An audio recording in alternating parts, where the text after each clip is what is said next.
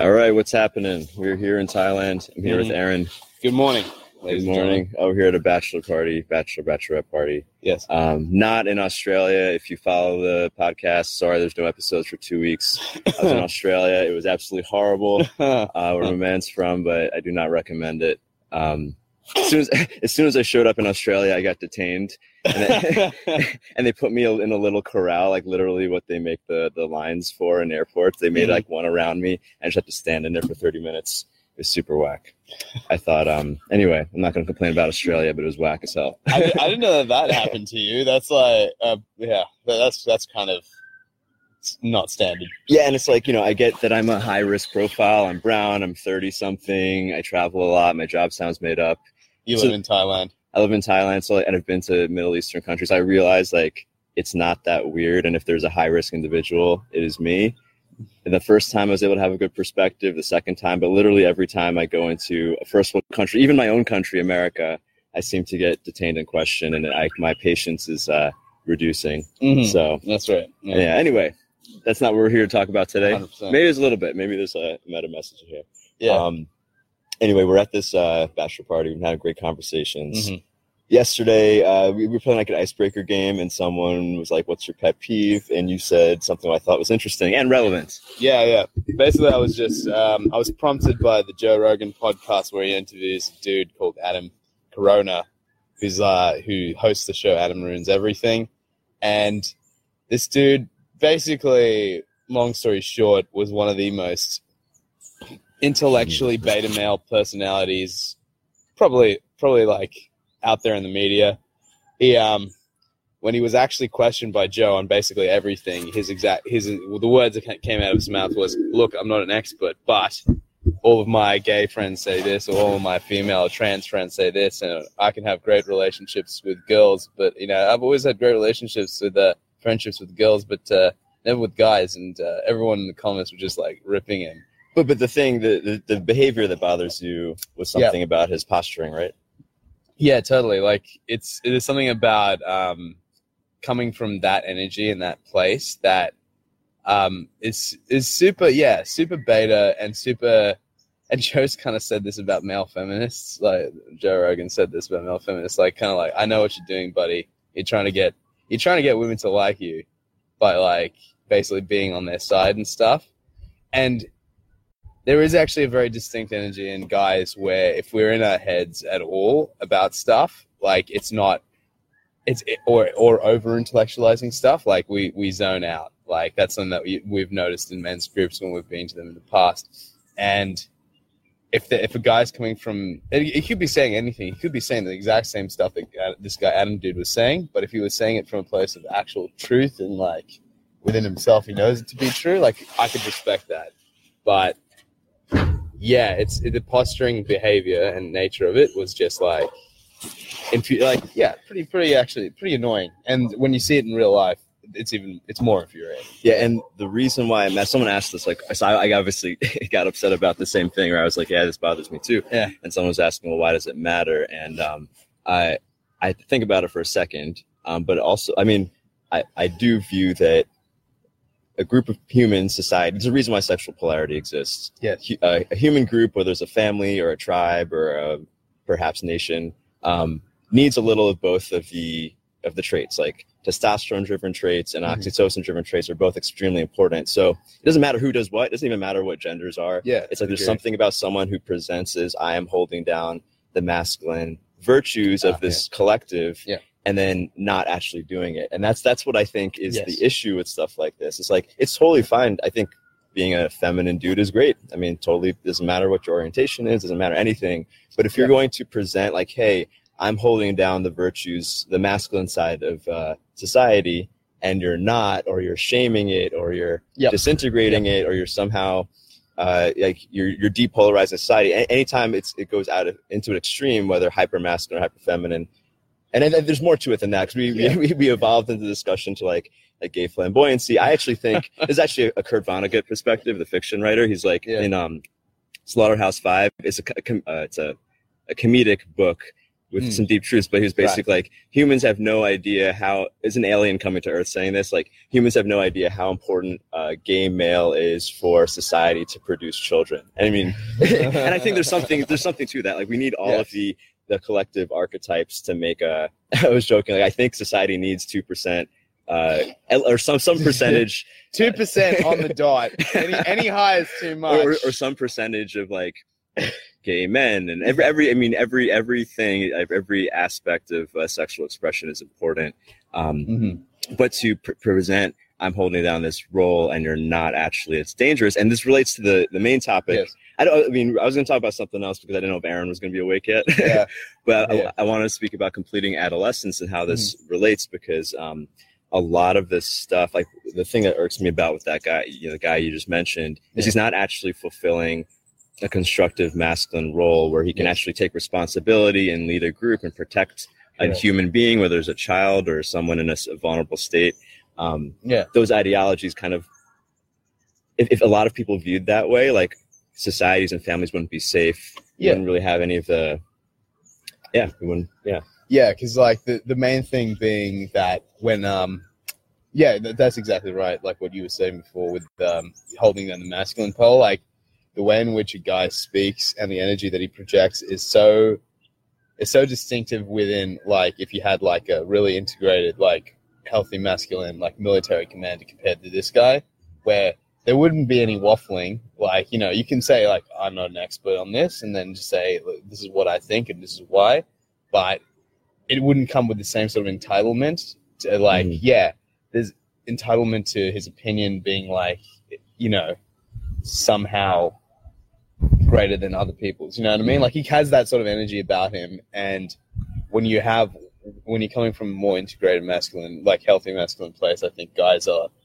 like, take responsibility for their own opinions, don't make it about some sort of it's not really a collective thing. It's like, it's an individual responsibility thing. It's not like, because I'd say that's the difference between a boy and a man, and psychologically, like, it's totally important to express your inner child and go through that full cycle. In fact, I think a lot of men are stuck in boy psychology because they didn't get to their needs met as a child. Yes. We can get into that in a second. But, like, if you're an adult human being and you're always leaning on the collective, like, this is one of the issues I have with social justice. Not that I think social justice as a concept is negative, but the culture around it kind of leans on, like, oh, things are fucked up, which is true. Things are fucked up in many situations. But now I want society to fix it for me. Or I want authority to fix it for me. Or somehow the group has to fix it for me as opposed to empowering the individual, which is an okay perspective if you're a child or if you're in a situation where you need to rely on someone.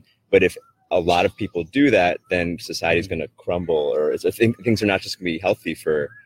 Someone needs to hold down that testosterone-driven 100%. Vision, safety. Well, just run that out to its logical conclusion. You want society or an authority to fix it for you. Some individual or a group of individuals is going to have to be that authority that fixes it, And if social justice is great, and, like, the real power behind it historically has been leaders like Martin Luther King's, like, the ultimate example.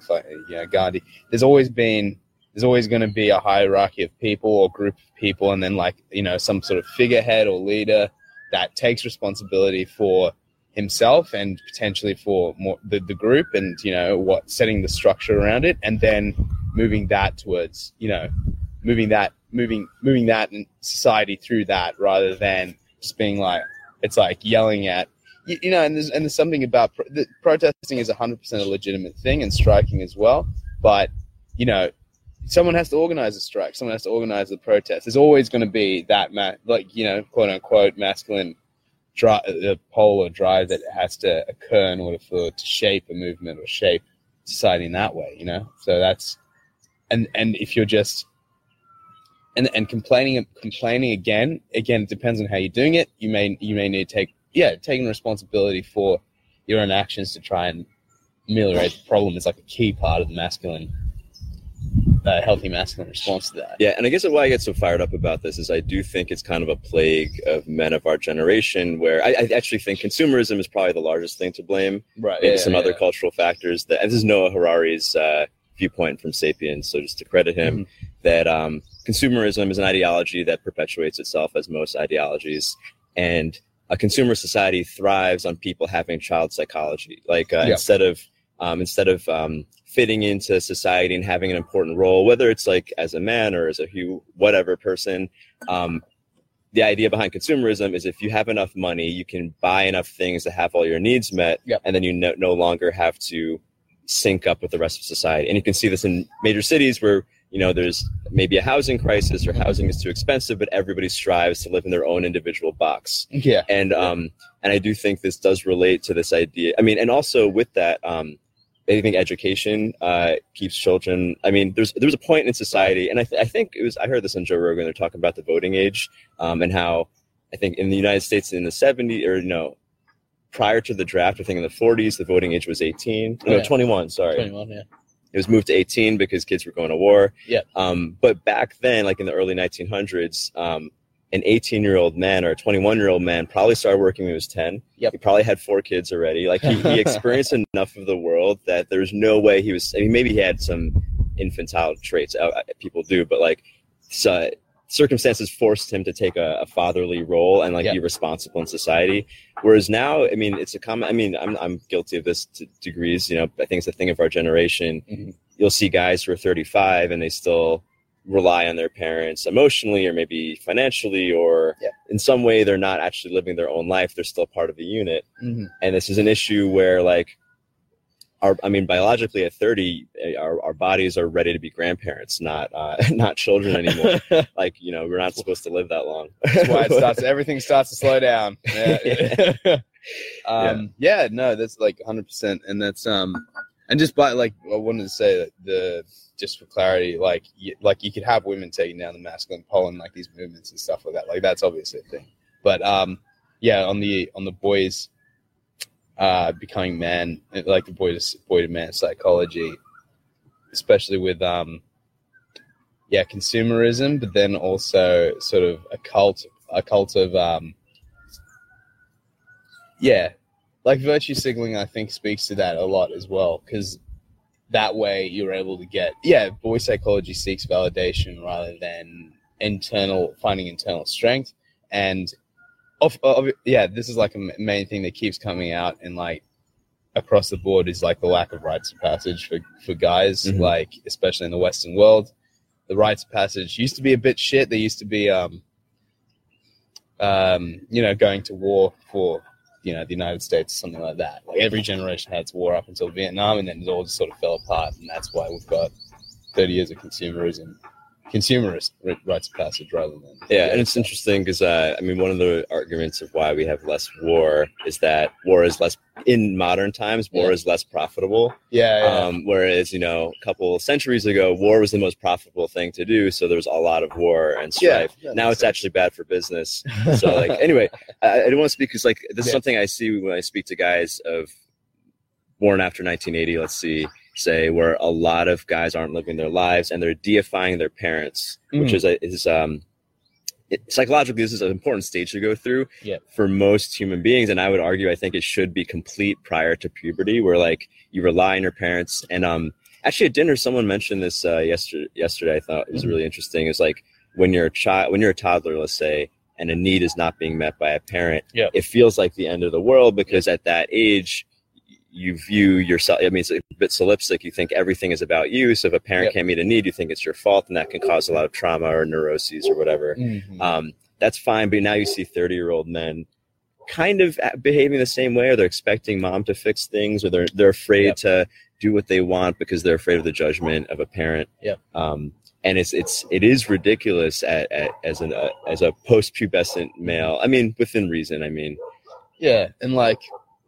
And you can see it in like media and stuff like that. Like it's becoming a bit of almost kind of, it's an archetype unto itself, really. It's like the guy who's like, there's a show called Killing Eve, and like one of the main characters is like secret agent. His mom's like the head of the division, and like so he's got his job from his mom, and then he has an issue with something that she says, and like she's obviously a very masculine woman, has like been in the Cold War since the 80s, and sounds like a mother complex. Well, she domineers his growth.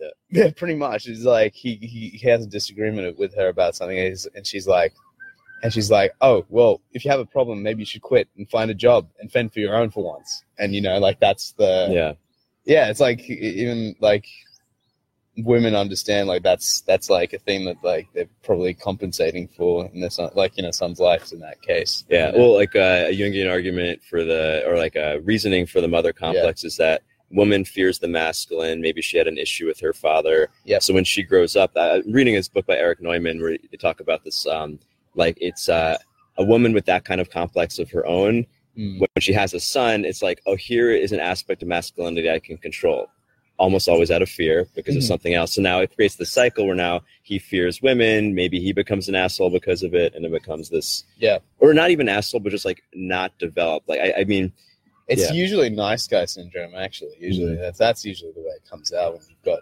placate women.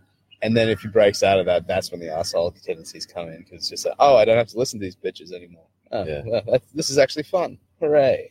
Yeah, the book I'm reading now by Eric Neumann, like they talk about the different stages of archetypal development and like how the birth of consciousness in humanity, like our evolution to be aware of ourselves, kind of mirrors an individual's growth. Like when you're when you're in the womb, you are one with matter. When you're one with the universe. Then you're born, you start to be able to perceive things in the world. That's similar to maybe, I don't know, Homo erectus, like being like, oh yeah, I'm a thing. I can like do things. Like, is everything about me? I don't know. And then at some point you do develop a relationship with like, he calls it the world parents. Like it's like, and this is the whole idea. Like when you are a child, very rightly you deify your parents because they're responsible for your survival. You have to adopt. It's a beneficial strategy to adopt their reality, because if you are 2 years old and you're challenging mom's reality, maybe she stops feeding you and then the tribe leaves you and you die. Like you have to actually do that. And that's an important stage. But after 7 years old, you should be able to assert your own individuality. And certainly after puberty, I think this is why teenage rebellion exists. When you're a teenager, around when you're 7, you realize your parents aren't God. You see their flaws. You see there's other worldviews. You see their reality might not be the best one for you. And then when you have puberty, I mean, you have all your hormones that are empowering you. Now you have the balls and the balls. I mean, no pun intended. To stand up to them. And I think it's important. Not that you need to be angry. You know, not that you need to rebel. I think people rebel to the degree that they falsely deify their parents. Interesting. It's like the most angry atheists are people who grew up Catholic. Like they hated that they adopted this worldview that didn't fit them, and they get so angry at it later, as opposed to be like, oh, Christianity, whatever. Like, so I would say if there's a practical tip, it's you outgrowing this part. If this applies to you, or whether you deify your parents or maybe deify society or the collective of your friends, you're afraid to act on your own individual instincts because you're afraid of what the group is going to do. You have a false idol, basically. You need to learn how to connect directly to I think the whole idea behind God and higher power is essentially your own unconscious, your own individual expression. And can you make sure that is what takes precedence over some false idol? Yeah. It's a strange one to it's definitely difficult to pivot to begin with, I think, because you don't have any reference points for individuality if you haven't had a strong, and this is probably fits into why the plague amongst it being our generation is lack of masculinity at a fatherly level, like like not really, in a lot of cases, I think not really having a guy is healthily attached to his masculine, or like has a masculine. Yeah, because that comes out. I think that takes away, because like to leave the collective reality, whether it's through your parents or society or whatever, and do your own thing, you have to be willing to enter. I mean, what we call the void. I mean, this is like one of the chapters in the archetype class is like being able to, because what you're saying about men of our generation, or like men who are staying as boys, they're afraid to enter the void, which is kind of rational. Like you should be afraid of stepping from solid ground into nothingness, like whether it's your own reality, like are you going to lose your mind?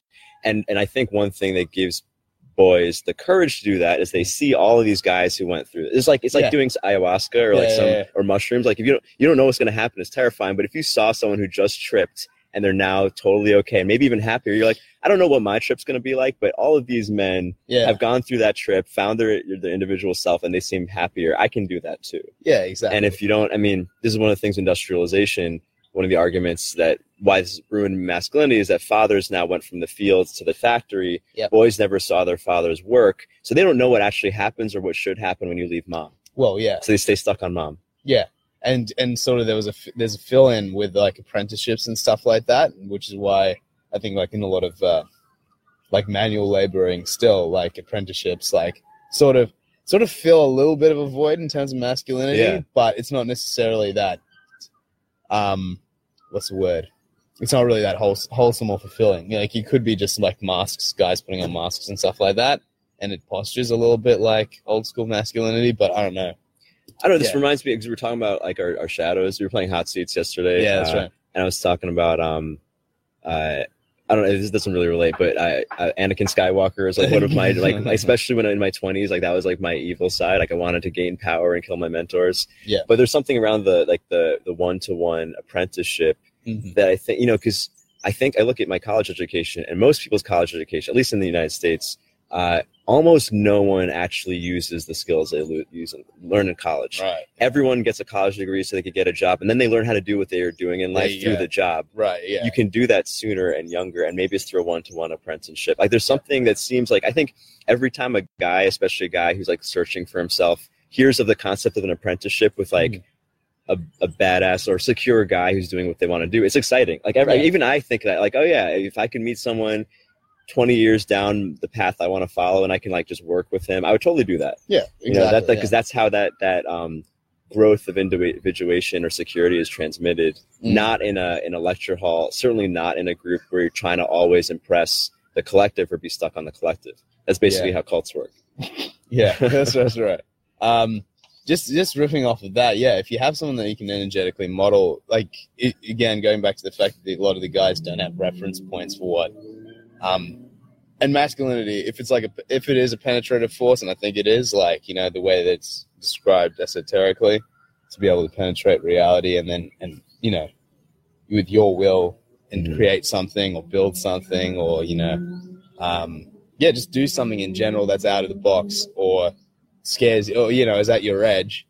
If you have a really good relationship to your masculinity, I think like you feel good when you're doing that. If you don't have it, and it literally, this is all the sort of stuff that stays in your muscle tissue, like emotionally. If you don't have a good relationship, or you've seen your dad get fucked over when he tries to express himself, growing up with that's that trauma, like that's literally living inside of you, and it's like, it'll be trying to force it because all your programming and conditioning says like, no, this isn't safe. It's like let's just stay at like base level here, like, you know what I mean?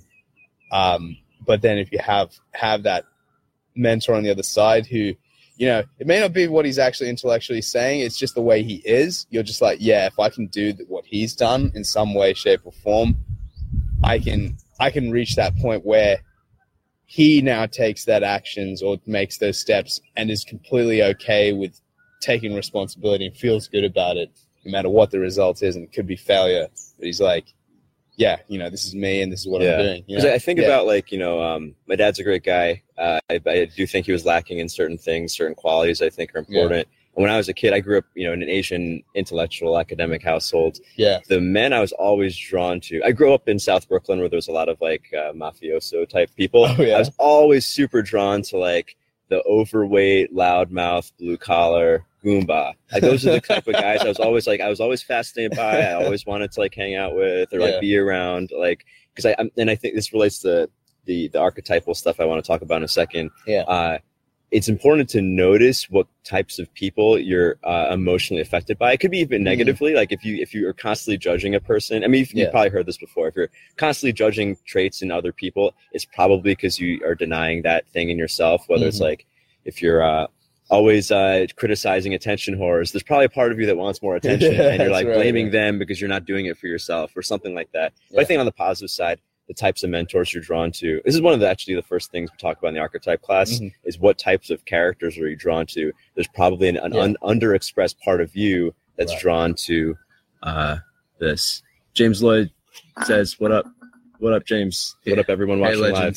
Good morning. Anybody watching live, feel free to drop questions. I know there's a delay. And if you're not watching live, make sure you join the Masculine Underground Facebook group so you can watch live if you want. Plug. That's right. I'm getting better at it. It's like the types of archetypes you're drawn to. mentors, I think it's important to notice this because it is also relates to the whole like going from boy to man. There's a book, As a Man Thinketh, which is available for free. It's public domain. And there's this, have you read it? I've definitely downloaded it and it's on the reading list. Yeah. There's one, it's basically a book on positive thinking. I think it's very similar to a lot of the other ones, but there's a chapter that I read over and over again. It's about apprenticeship actually. And it's like you go into the master's workshop, I forget, it's worded very poetically, but it's like you work and you toil and you toil and you toil. And then one day the master comes to you and says, I've taught everything you need to know. Now you are the master. And I've always gotten super emotional at that. Of like, oh yeah, like one day I will be. And I think that's an important thing because you see a lot of guys who deify. Let's say I'm a big Joe Rogan fan. Mm-hmm. I catch myself, and I look up to him in many ways. I think he's the shit. Yeah, I mean, it's great. I think a lot of people. I think that's why he's so popular. A lot of guys see a certain brand of self-expression that they appreciate and want to express. But I will notice if I catch myself using his phrases, because I won't listen to his show a lot, I want to make sure that I am not stuck on someone else's reality, even if it's a great one, because that keeps me in like an unindividuated self. Yeah. There's a couple podcasts I opened with, "What's up, you fucks?" And I was like, wait, no, that's not my line. Let me not use someone else's meme. Yeah, that's interesting. That's like had that much of an impact. And I think just on like healthy masculine stuff, I think he's like one of the best examples of like healthy masculinity on like mainstream media at this point. And that's like feeding into why he's such a prominent figure right now. Like 10 years ago, this is podcasts weren't that big back then, but like 10 years ago, the idea that Mr. Fear Factor host / UFC fighter Joe Rogan would be like, one of the most popular people on the planet, and popular enough in the United States that he can swing elections like the podcast can. Mm-hmm.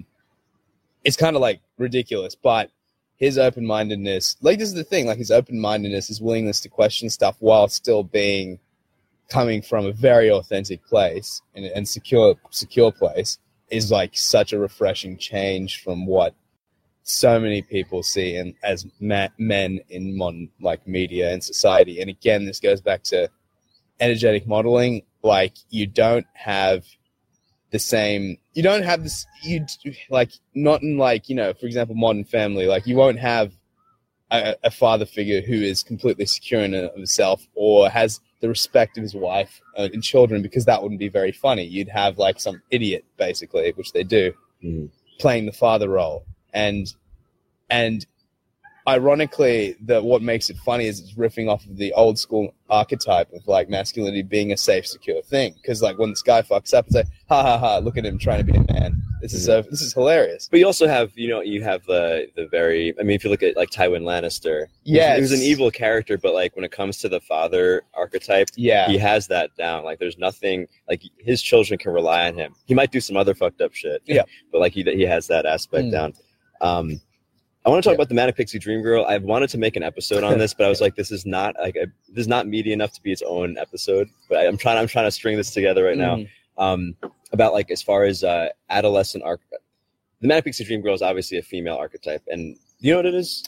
I should define it anyway. Let's define it, because I know a general idea is basically Natalie Portman in some movie that I haven't seen, but basically, I've seen the scene where Zach Braff is talking to her and she says, the Manic Pixie Dream Girl is a theatrical trope that's been around for as long as storytelling has been around, but it's prominent in film, and I think a film critic not that long ago coined the term. But it's kind of a one-dimensional type of female character you see in film a lot, where she's like super bubbly and she's like super like open-minded and kind of crazy and like full of joy. And it's always in a film where the main character is like basically a guy in adolescent psychology. Like it doesn't matter what his age is. He's usually a younger guy, but he's overly in his head. He's brooding. He's like morose. He sees the world in a hyper rational perspective. And this one-dimensional Manic Pixie Dream Girl character, like Natalie Portman in Garden State. I don't know why that's the example, because there's actually many examples. Like Zooey Deschanel probably has. Zooey Deschanel is the Manic Pixie Dream Girl. She enters the man's life, the guy's life, and like through her extreme femininity, you could call it, teaches him to appreciate life in some way that he didn't. And I was just reading an article about like how the guy who coined it is regretful because it's promoted sexism in the media. Perhaps, I mean, the whole thing, have you heard of the Bechdel test? Yes. Okay. For those of you, the Bechdel test is a feminist test. It started as a joke from a feminist comic, but it's like a film passes the Bechdel test if it has 3 elements. There's more than one female character. The 2 female characters have a conversation with each other, and that conversation is not about a man. Or, it has to advance the plot, or like about something else other than the main male characters or the male characters. Yeah, and it seems like it's like so extreme that you would think like, oh, I mean, only like the worst movies wouldn't pass that test, but actually almost every movie fails that test. That's right. Up until maybe like the 80s, and even now to this day, even with our fairly progressive, liberal, left-leaning society, left-leaning media, almost every film still doesn't pass the test. In fact, Wonder Woman, everyone touted Wonder Woman as like this incredible advancement, female protagonist. Yes, that's great. Wonder Woman itself did not pass the Bechdel test, except for the opening scene where they're on the island of women. The rest of the main movie does not. Wonder Woman does not interact with a woman about anything other than a man throughout the entire movie, which is ridiculous. I don't think it's explicit misogyny. I think it's the fact that it's mostly maybe male writers, and even the female writers probably write from a male paradigm because that's what every movie they've watched kind of follows. Probably, yeah, that's right. And and then like because Wonder Woman still kind of relied on men in the movie. Anyway, it is all to say, I don't think the Manic Pixie Dream Girl in itself is sexist. It's the fact that it's written from a male perspective, and the reason why I even care to talk about this is not about the movies, is that it is an important trope in male psychology. Like, obviously, such a woman is not a real person; it's a one-dimensional character. Whenever she's in film, she's not actually a real person. But it's the extreme fantasy of what a brooding, overly analytical, sad, morose guy will fantasize about to pull him out of his bullshit. Like, of course, it's not a real person. Like, it's the fantasy of a man, like his unconscious. Like, any guy who's drawn to a movie with a Manic Pixie Dream Girl probably is lacking that in his life, which is why a bubbly, sexual, crazy woman who enters his life is so like emotionally compelling. Yeah, exactly. It's like the opposite. It's his paradigm.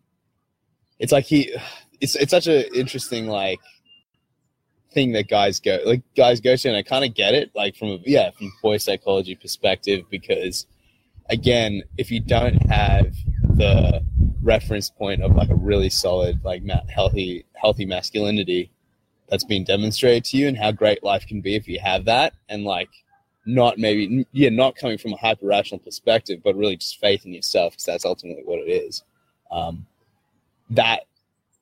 You ultimately become reliant on like some sort of projection of the feminine, what it can be for you, to give you an excuse to pull you out of your bullshit. Probably, yeah. Because I mean, masculinity as a function only has any meaning in response to its opposite. Like, you can't have masculinity or femininity in a vacuum, right? We could say testosterone-driven traits, but if the world was just men, there would be no concept of masculinity. It'd just be being a person, right? So like this kind of extremist, it's like, because the important thing with we'll talk about Freud's sexual theory in a second. Our archetypes meet their opposite, right? Like if you have a weird emotional pattern with your ex-girlfriends or ex-boyfriends, or like you're constantly in the same dynamic, or you keep getting attracted to a type of person, it's because that expression of a person, that archetype, complements something in you that needs to be complete. So like if you keep dating Manic Pixie Dream Girls in your life, or women who kind of show up that way, there's probably some aspect of you that's trying to like connect with that part, because like obviously there's no person who's actually a Manic Pixie Dream Girl. Well, many women have that aspect in them, or can access it, but like it'll only come out in response to its complementary archetype, which is the sad boy. Basically, is it the sad boy, or like the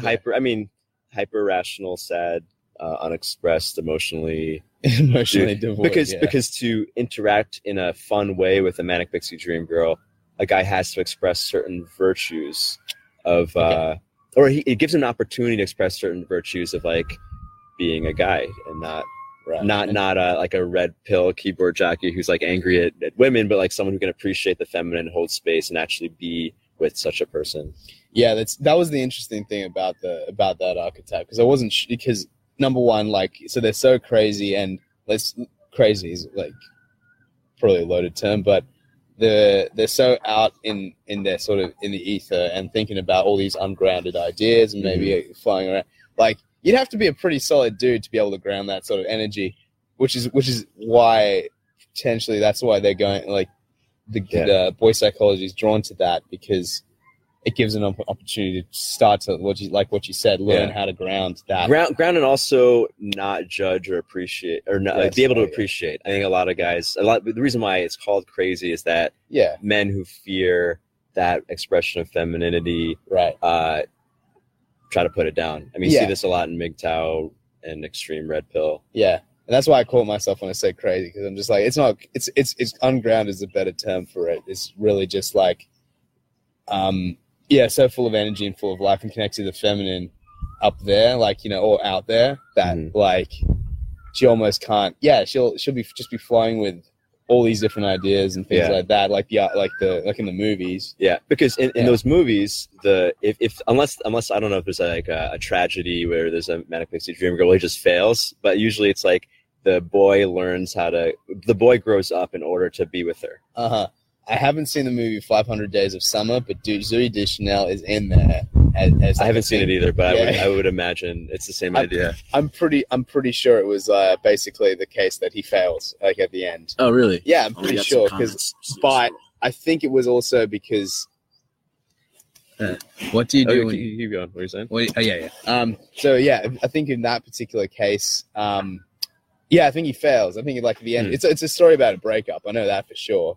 And I think it was literally a movie where they deconstruct the manic pixie dream girl a little bit. Like, they show how he was projecting his reality onto her, and that's why she eventually leaves him. And that's also why I was kind of confused as to why guys are so drawn to that particular archetype, because I wouldn't expect them to be able to ground that energy, like, at least right off the bat. But I think that you gave a good reason, which is that they can start to learn how it works. And if, like, failure is almost definitely expected in terms of grounding it, and then potentially the girls can leave with that pain, then can drive him on to even more, like, digging into himself and finding, like, his solidness and his, like, purpose, and, like, being able to, again, in each relationship, learning how to better take the masculine pole. And, like, I mean, I haven't seen that movie, but I think it's important to show the tragedy side of it too. Like, I think it's one of the reasons why our generation's afraid of failure. Is like pop culture is like so winning oriented. Yeah. So like when you date the manic pixie type or something, like a woman like that, and it doesn't work out well, a guy will get overly depressed as opposed to having it modeled, like, here's how you grow for the next one. Like, have you seen Swingers? No, I haven't. It's one of the best movies ever. It's like a very simple movie. It's one of Vince Vaughn's first movies with Jon Favreau. Right. Apparently they wrote it in like 2 weeks and they filmed it on a shitty camera. That's hilarious. Heather Graham's first movie. Anyway, it's about a guy basically depressed the entire movie over his girlfriend cheating on him or something. Yeah. And he goes to all these parties and he tries to like fix himself. Anyway, there's like a really iconic, the final scene is where his girlfriend calls him to apologize, but he had just gotten over her, and you can see how he overcame that massive failure. And like, no, I've actually moved on. And it's like, that's such a great movie for a guy to watch who's been broken up with or heartbroken, because it actually shows the failure and the recovery from it, which needs to be modeled. Yeah, because I think I was just about to say, I thought that breakup sometimes in media, like, that's also like exaggerated, like how depressing it can be. Mm-hmm. Like, do we have to? So we have a question.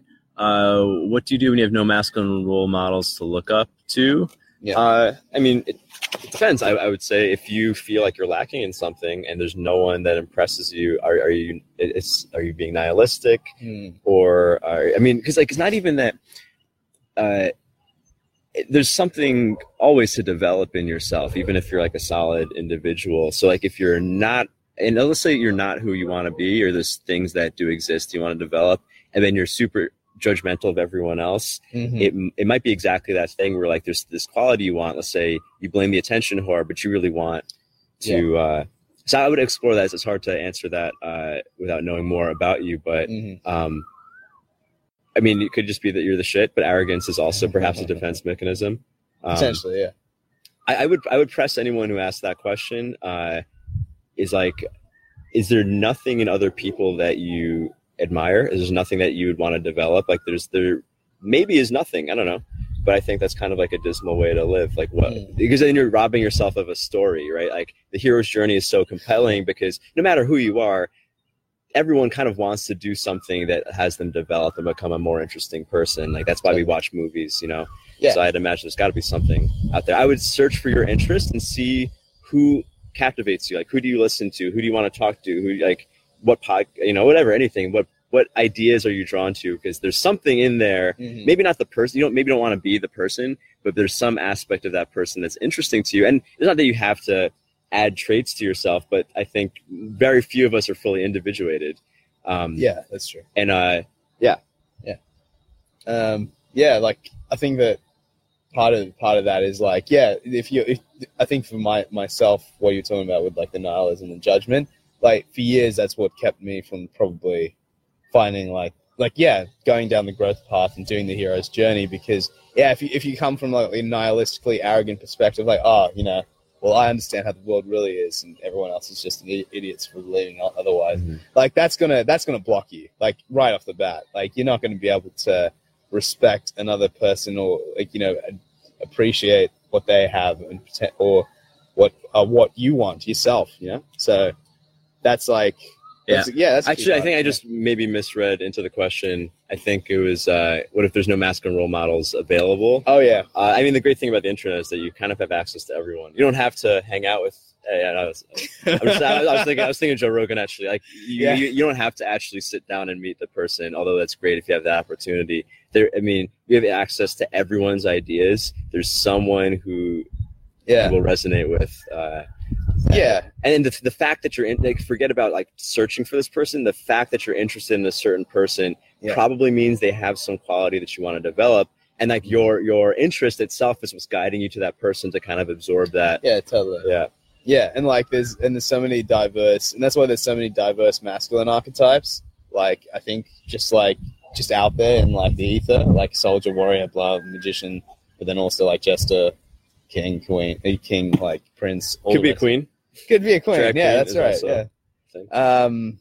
But like definitely keep a lookout on like, because for example, like I think the best example is Joe Rogan's great, but then his best friend Aubrey, like one of his best friends, Aubrey Marcus, who's like also a member of On It. He's different. Like his energy, he's also really solid and grounded, but is super into plant medicine even more than Joe is. Like he does it a lot, and his version of masculinity is just so, you can just feel it. It's hard to explain, but like if you watch both of their podcasts, it's just, they're just two different types of dude. And like the internet has so many great examples, out there in the ether. So just like probably, I don't know, like what do you think? Like take notes on like who's most interesting to you and like dig into why. That's literally one part of one of the exercises in the archetype class. Because I think, when you have random interests, that is your unconscious drawing you to something. You randomly like paint, or you randomly like I don't know, some sort of obscure topic. Especially if it's like you didn't get it from your parents, you didn't get it from your environment. You're just really into I don't know. Pick a vocation. Sewing. Macrame. I don't know. Whatever. Maybe not. But because like our like, it's also interesting that I've been kind of as a joke Facebook living my house chores, building stuff, digging holes, and it was a half joke. I do enjoy those things. Like, there's something primal about swinging a hammer, which is why a little boy likes to play with tools and stuff. And like guys have reached out and actually come over to do house chores because they've recognized like, oh, this thing actually feels really good to dig this hole or chop this wood. And it says also archetypal expression, something that is random impulses, I believe, need to be validated. Not always expressed literally, but certainly validated, because there's something in that that wants to express itself. Yeah, that's right. Unless it's like hitting someone in the back of the head with a shovel. Maybe you should think about that. I want to talk about Freud's sexual theory. I might make that his own thing. Because you mentioned the dark triad yesterday. It's actually a term I remember reading a long time ago, but I forgot. And I do think it relates to adolescence. So this is like, it's the concept in red pill psychology that like, so basically red pill psychology and sort of pickup psychology, that the guys who are the most popular with women and like get the most sex, and and popular in inverted commas, because maybe like we'll see, like basically the guys who get the most sex are guys with the more developed dark triad traits. Which are three. So it's a triangle, and you've got narcissism, Machiavellianism, and sadism as like the three things. And the more developed, the theory is, the more developed you have of each of those, the more popular or the more ruthless and like successful you'll be at getting women to bed, basically. So yeah, I mentioned it last night because that was like when I was reading a lot of it was like as early as last year, like early last year, that I was reading about stuff and thinking it was interesting, and that maybe there is something that's like lacking in like the darkness department and in yourself. Yeah, in myself. And really well, I mean, what was it that you wanted to specifically to say about it? Because like what was it you want to dig into and specifically? Well, because it is everyone can think of like, oh, someone like totally lacking that might be a nice guy, and like when you listen to those and you think about the idea of people being attracted to them, the first thing you think of is like the jerk who gets all the women or stuff like that. Like, I mean, the thing I appreciate about Red Pill is that it's so empiric, or so like it's so here are the facts. The thing I hate about, or the thing is very detrimental, is that they use those facts to justify misogyny, which I mean, it's not even about a moral stance. It's like, if you're going around hating women, it's greatly impeding your happiness in life, your ability to connect flawlessly. You're always going to be on edge. Like some of these Red Pill guys, like they might be married to their like dream woman, but they're always on edge. Like, I got to keep gaming her. It's like, that's like a terrible way to live. And that's like 100%. So that's ultimately like that's the ultimate zenith of like hyper rationalizing how to, just like, so this is the problem that I face with like, especially with the dark triad stuff. Like, eventually I realized like, I've got that in me anyway. It's cool. Like, you just need to integrate that stuff with love, care, and respect for yourself, really, more than anything. Instead of like, the thing that I sort of experimented with was like affirmations. It just didn't feel right. Like affirmations, like where you sort of try and become more manipulative and stuff, like, or not manipulative, Machiavellian, really, more than anything. And I experimented a little bit. Really, like, it works the other way around. Like, because you're trying to, the way I'll describe it energetically is like you're trying to paper on something on top of yourself. Like it's literally like wearing a mask. It's an insecure motivation. Yeah, and like it's literally like mask wearing, like or armor wearing. It's literally you're putting armor on yourself in order, or like weaponizing yourself in some way, in order to have something that should, like, is described literally as an internal characteristic. So it doesn't really, it just didn't work. It didn't feel energetically right. Whereas on the other hand, like once you start to act with like love for your darker side, and I got taught by the amazing MJ Fitzpatrick, shout out to him, but down in Australia, around this, but he's basically like, he's been on the podcast too. You can look up our episode. Yeah, that's right. Yeah.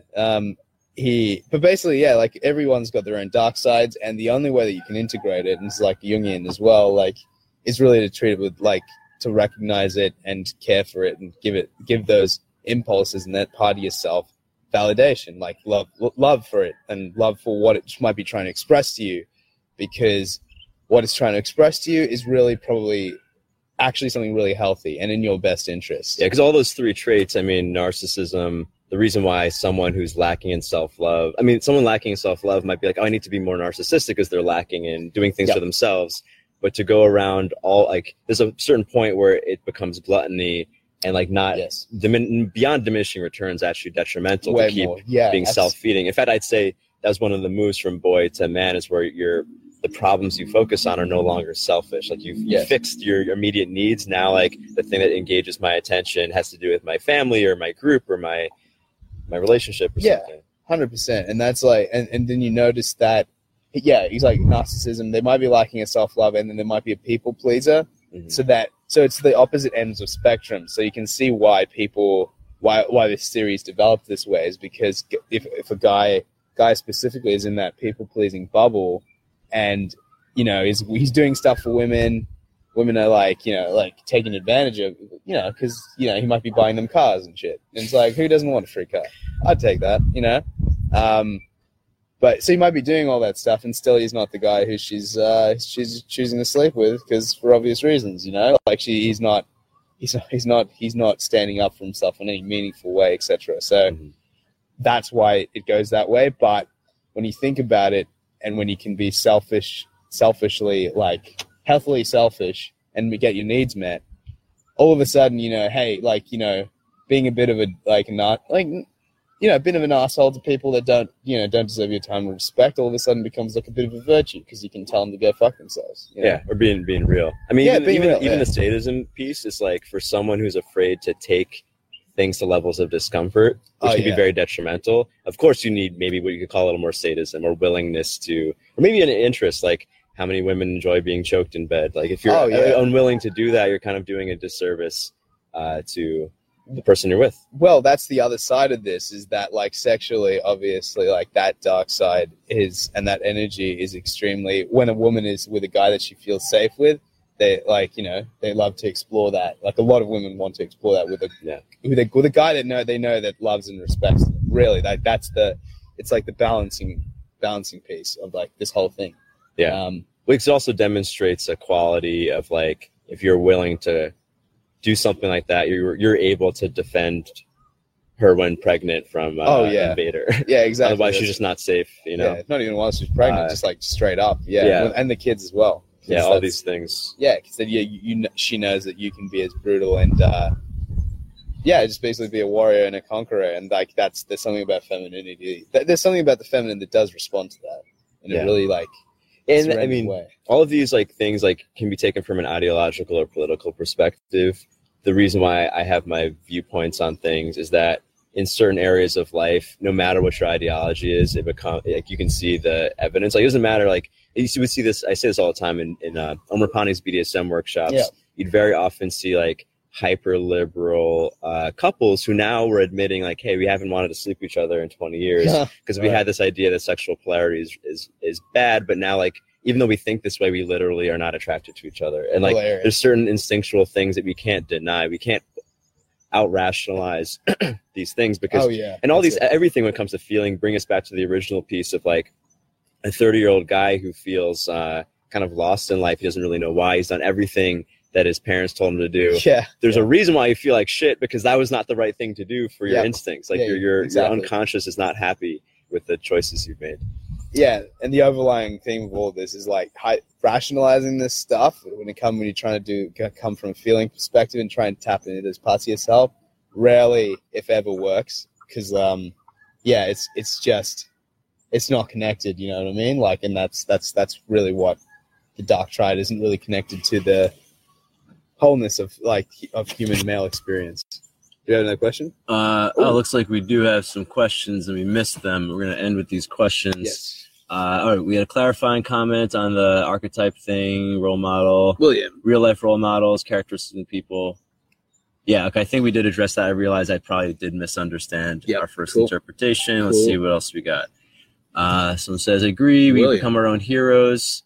It's helpful to have people to learn from or look from directly. Yeah, I mean, if this is something that's drawing you and listening to people in media isn't quite enough because there is something about real life, I would make that your quest. I think it's a normal part. I think a lot of, I would actually say a lot of teenage rebellion and boys specifically are challenging outside to find a role model strong enough that they can apprentice with, or like actually like when you see I mean, I have so many examples of this. Like teenage boy doesn't respect his father, doesn't respect the authority figure, but will totally respect the Jocko Willink type. Like you introduce him into the field of somebody, the presence of somebody who really has that shit down. Boys are thrilled to listen to a guy who actually can hold them because he's trying to see like, can you handle me? Oh, you can't handle me. Why would I listen to you? Yeah, and he rebels until he finds someone. That's exactly right. And anyway, my point is, you know, no matter what your age is, that part of us is still inside of us, and you feel unfulfilled. I would actually make an active quest to find someone that you feel stable around, and you feel like you can like start to embody these unexpressed parts of yourself, and maybe, you know, find a way to work with them. I don't know, something. Yeah. And then by work with them, I mean it could literally be like ask them to hire you and like literally work for the person, and you'll get all of that thing through transmission. Yeah. All right.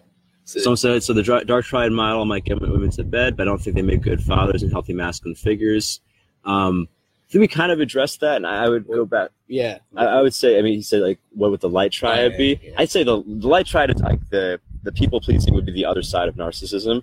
I'd say they're both not integrated, but as far as material results, if you had to choose between being a people-pleaser or a narcissist, you will probably be more individually happy in the short term as a narcissist, right? Because you'll at least get what you want. Is it sustainable in the long run? No. Are you going to be fulfilled? Probably not. Yeah. But I would actually say the dark triad stuff, it's not that it makes a good father, but it has the same idea in a fatherly role. Like a strong-minded narcissistic father probably will think that his family is happier than a people-pleasing father whose kids always shit on him. Yeah. Both are not ideal because eventually the dark father's kids are going to grow up to hate him too.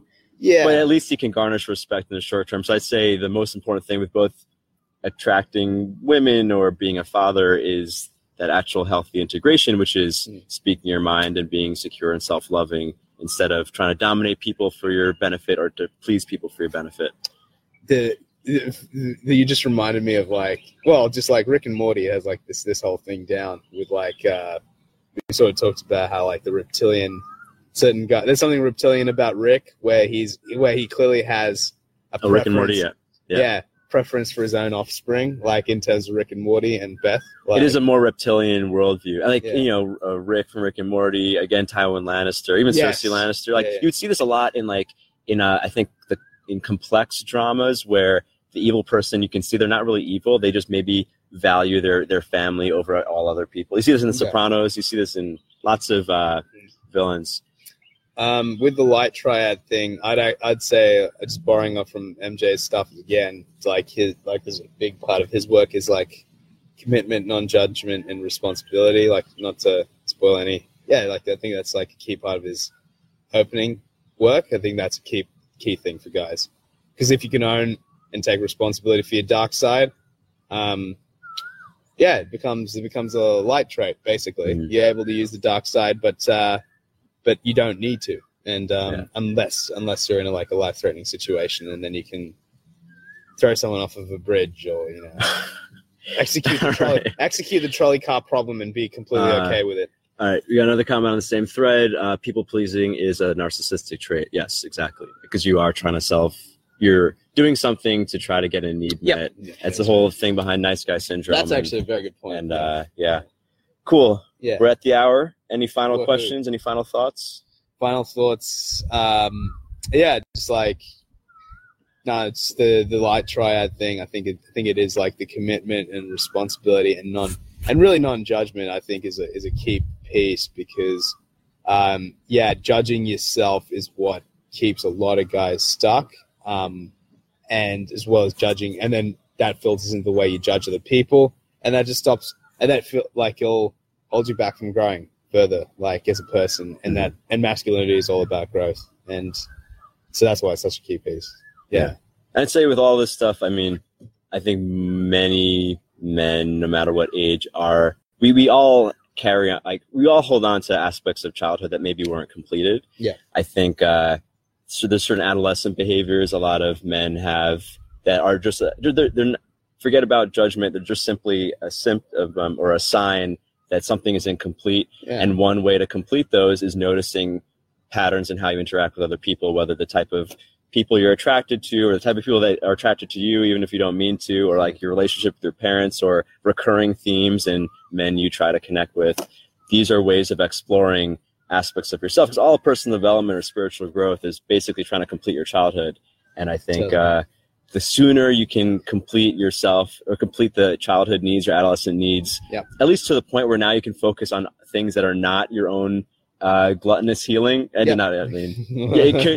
Gluttonous healing can be fun for a while, definitely. Well, I think, we all have gaps that most people's hero's journey start as this is a thing that I need to solve, or this is a lack. But at a certain point, you got to realize that I've done enough for myself, and now I can use my resources to focus on other people, which is why anyone who keeps taking every single workshop or constantly reading books and trying to they eventually kind of run out of steam. It kind of gets boring. Yeah. They're better. Anyway. Yeah. That's it. Any announcements? The Camino application is still open. If you want to join me on the Camino de Santiago, you can go to ruando.com/Camino and apply. Anything else? Australia is whack as hell. It's a good holiday spot, but you just need to know where to go. I disagree. Peace. Peace out, guys.